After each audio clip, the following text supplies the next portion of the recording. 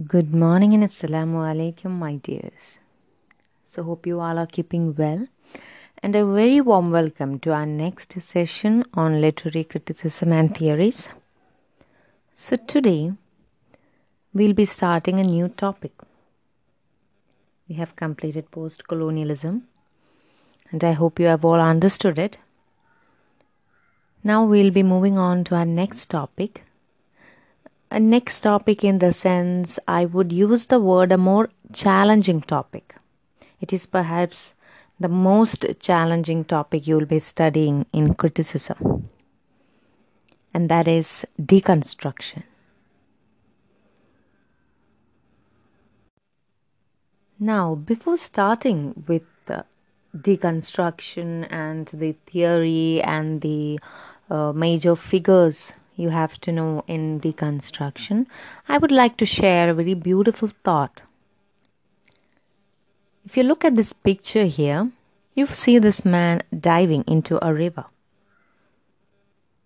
And that is something that is said by great thinkers long back. You can never dive into the same river twice. Now, what do you understand by that line? You can never dive into the same river twice. Why not? Twice or thrice or 4 times. How many times we want, we can dive into a river. Then why not the same river? See, the concept here is very crystal clear in the sense a river is something that is constantly flowing. It is not stagnant. I hope you got the idea. A river is something that keeps on moving, right? So when you dive into a river and then you come back and then you dive in again, that part of the river that you had dived into earlier has flowed on, and it's a new portion of the river there. It's a constantly flowing river, so in that sense, you never dive into that same river twice. I would like to apply the same concept to your deconstruction too. Now, when you think of reading a text, for example, I hope you all are, quite strong feminists in your own way. So you might have your favorite picks of novels. Suppose you're reading a Virginia Woolf or Sylvia Plath or Kamala Das now and 10 years from now. Can you imagine the difference? It is the same book, it is the same text you are reading. But what you will be feeling and what you will be experiencing will be quite different. Even the little children's stories that you had read long back, like the story of the hare and the tortoise, for example, how the hare is supposed to win the race, he is the fastest, but still he didn't. The tortoise won the race. So this story, when you read it as a child, or when someone told you the story as a child, you understood it in an innocent way maybe. As such, the hare did not win because it was very arrogant. The tortoise won the race. But when you become an adult and when you read the story again, or when you hear the story again, or maybe when you tell the story again to your little children, you understand it in a very different way. You experience the same text in a different way, right? You think of it as saying that how people, if you wait patiently for your time, for the right time, you will succeed. Or some other concept you might relate to with your own experiences, right? The stories of Kamala Das, or, the poems of Kamala Das, Sylvia Plath, reading it now when you're studying it for your PG syllabus, and then you're reading it 10 years from now, that is after your marriage, after you have had children, after you have become a grown and matured woman, maybe then you'll understand Sylvia Plath in a different light because your experiences have changed your outlook. And the same text, the same river is different. So you never experience something in one moment and in the next moment the same way. When you think of people too, I love my mother. I loved my mother 6 years back. I love my mother now. Is there a difference? Yes, there is. Because my experiences with my mother 6 years back and my experiences with her now 6 years later are completely different. Now I've learned to appreciate what she has taught me. Now I've learned to appreciate every little thing she had told me. So life gives you experiences that changes you, that changes your outlook. It changes the text you are reading. The same river is never the same again. So that is my concept that I'd like to share with you, and I want you to have that concept within you throughout as you study deconstruction theory.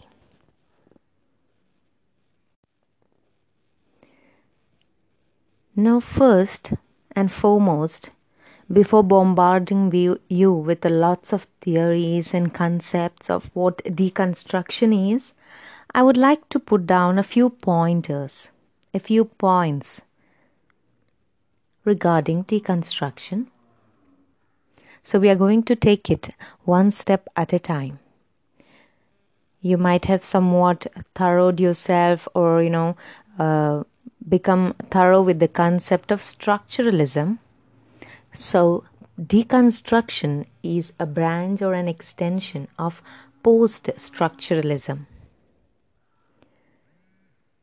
Now, post-structuralism is actually a reaction that came against structuralism or something that came after structuralism.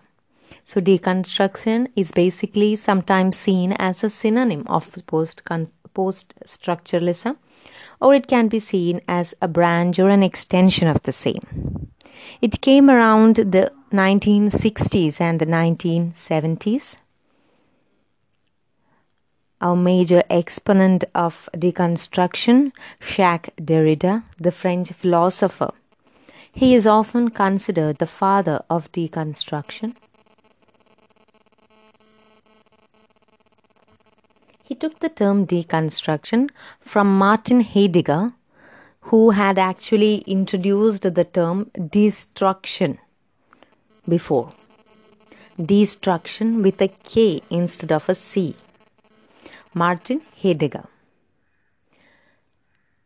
Now, Derrida has put forward this idea of deconstruction in his work of Grammatology in the year which was published in the year 1967, and it has been translated by our very own Gayatri Spivak.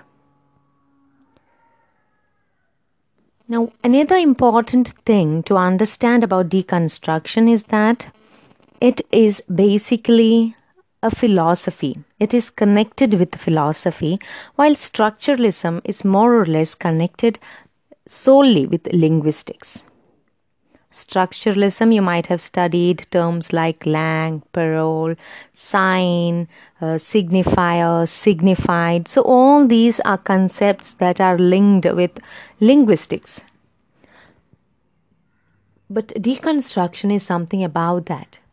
It encompasses a philosophy. It is not solely limited to linguistics.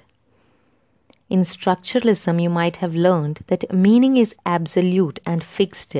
There is a structure followed by language. Everything has a structure. Having a structure meaning having a center. But in post-structuralism, it was actually a movement that negated all these concepts. It said that meaning is not absolute. There is no structure. There is no center. Post-structuralism and deconstruction can be read together in this. It had actually negated what a structuralism had taught. That meaning is not absolute, meaning is floating. Remember the concept about the river, right? It is not absolute, meaning is floating, meaning is constantly changing. There is no actual meaning. In deconstruction, you break down the structure to understand its meaning. Think of a concept of a building. You have a building. In structuralism, they tell you that the structure or the form or the language that is used is what conveys the meaning. Meaning is hidden in that structure. So you look at the building from inside, from outside, from different angles, and you study the building. That is what structuralism does, in very simple terms. Now, what would deconstruction do? Deconstruction would look at the building and then destroy the building fully. You break down the building to understand what meaning is hidden there. So deconstruction always looks for hidden meanings. That is to understand that building. It might have iron, steel, cement is used, bricks might be used. So that is not seen on the outside structure. So in deconstruction, you need to break it all down. You need to, destroy it completely. Use explosives, and, completely destroy it all. And then you make out meaning from the debris. So it looks for meaning that is hidden. Now in this slide, we have a few more extra points about deconstruction. Meaning is never fully present in the language. It is deferred endlessly. Deferred, D-E-F-E-R. If you look up the meaning, it has a meaning something like delayed. So meaning is delayed endlessly. It is not fully present in the language. In the sense, when you think of it, if you are looking for the meaning of a word like, for example, God, you want to know the meaning of the word God. And you look up the meaning of the word God in your dictionary and you find meanings like Lord, here, Almighty, ultimate power, etc. From there, you can look up the meaning of Almighty, or you can look up the meaning of ultimate power. So again, the meaning of the word God is there delayed. I hope you get the concept. It's not actually, you are looking up the meaning in a dictionary. It is how the meaning is, keeps on moving. It keeps on being delayed. So this is an infinite process. So when you think of it in the term of structuralism, this signifier and the signified keeps on changing. God becomes Almighty, and then you look up Almighty, you find more different words to explain the word Almighty. And then, the signifier keeps on moving, signified keeps on moving, and then you again look up meanings. So meaning is never fully present in a language. It is endlessly deferred or delayed. It is continuously moving. That is the concept in the next point, that meaning is floating. It is not definite. The text is elusive or slippery. Elusive meaning you cannot fully understand it. It keeps on, like a slippery thing in your hand. You are trying to catch it and it slips out of your hand. So a text, when you understand a poem, you think you understand it fully.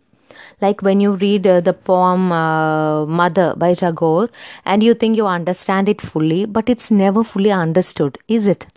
It keeps on changing, it keeps on moving, because as I said earlier, in the first concept of how you understand a text now and 10 years later, the concept of diving into the river, so the text is completely always changing. It's always elusive. The meaning is becoming different.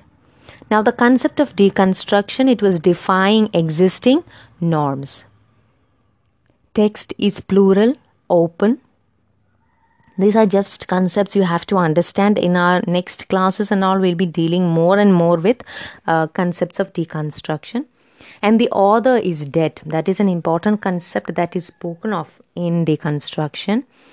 Like when you think of a meaning of a text or the center, you say, is the author important? Is the reader important? Or is it the text that is important? In deconstruction, author is not important. Author is dead. The reader? No, the reader is also not important. Is it the text then it is that is important? No, the text is also not important. Deconstruction defies all these norms. So according to deconstruction, all these are not relevant. Meaning is somewhere out there. So death of an author is an important concept that is conveyed in deconstruction. In speech, there is a fixed origin, that is the presence of the speaker, while writing is open to unlicensed interpretation. This is a concept that is, maybe we can say structuralism gives importance to speech. It says speech is of primary importance because there is a speaker there. The speaker's emotions are conveyed through the speech. While writing, it can be interpreted in many ways.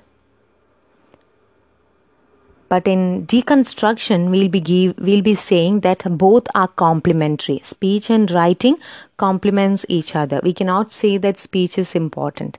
We'll be getting into that more detail. We have more terms to understand about deconstruction. So we have a term like archewriting, in which we'll be speaking of this speech and writing. In deconstruction, you deconstruct the concept of binary oppositions. You might remember in structuralism you have studied the apple is red. How do you understand that the apple is red? Because it is not green. Because it is not blue. So that is what is a binary opposition. I am a woman. How do you understand that I am a woman? Because I am not a man. So that is what is binary opposition. Now what deconstruction does is that it shows that there is no binary oppositions.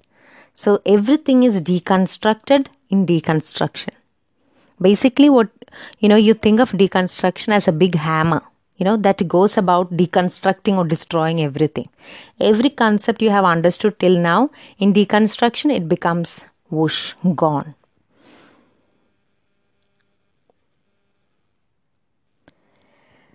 Now, coming to our last slide of this session. It will be post-structuralism and the term used with a hyphen and without a hyphen. What do you understand by using a hyphen and without using a hyphen? When you use a hyphen, you are referring to a literary period or a movement. It is a time period. That is why I've put in that picture or a clip art of the clock there, because it refers to that particular time period. I told you post-structuralism came about in the 1960s and 70s. So when you speak of post-structuralism in the term of a time period, then you use the hyphenated post-structuralism. Okay? It came as a response to structuralism.